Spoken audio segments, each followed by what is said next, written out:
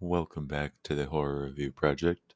Today I will be talking about the Five Nights at Freddy's movie. Um, I really like how they portrayed this movie. It was kind of like a real world horror kind of like situation with the brother being taken, also relating to the children going missing from the accident at the pizzeria.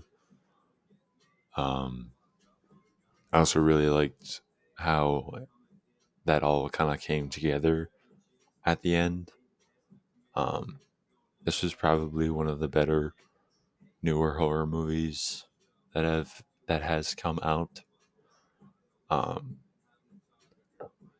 it wasn't like super cheesy. Um,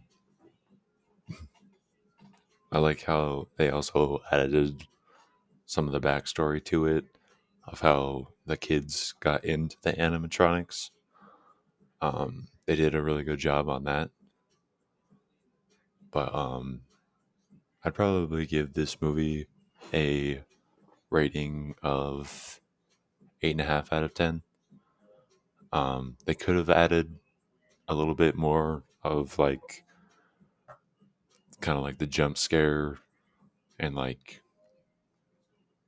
um mainly like the jump scare part of it, because there's a lot of those in like the games, but they did very well for portraying Five Nights at Freddy's in a real life situation.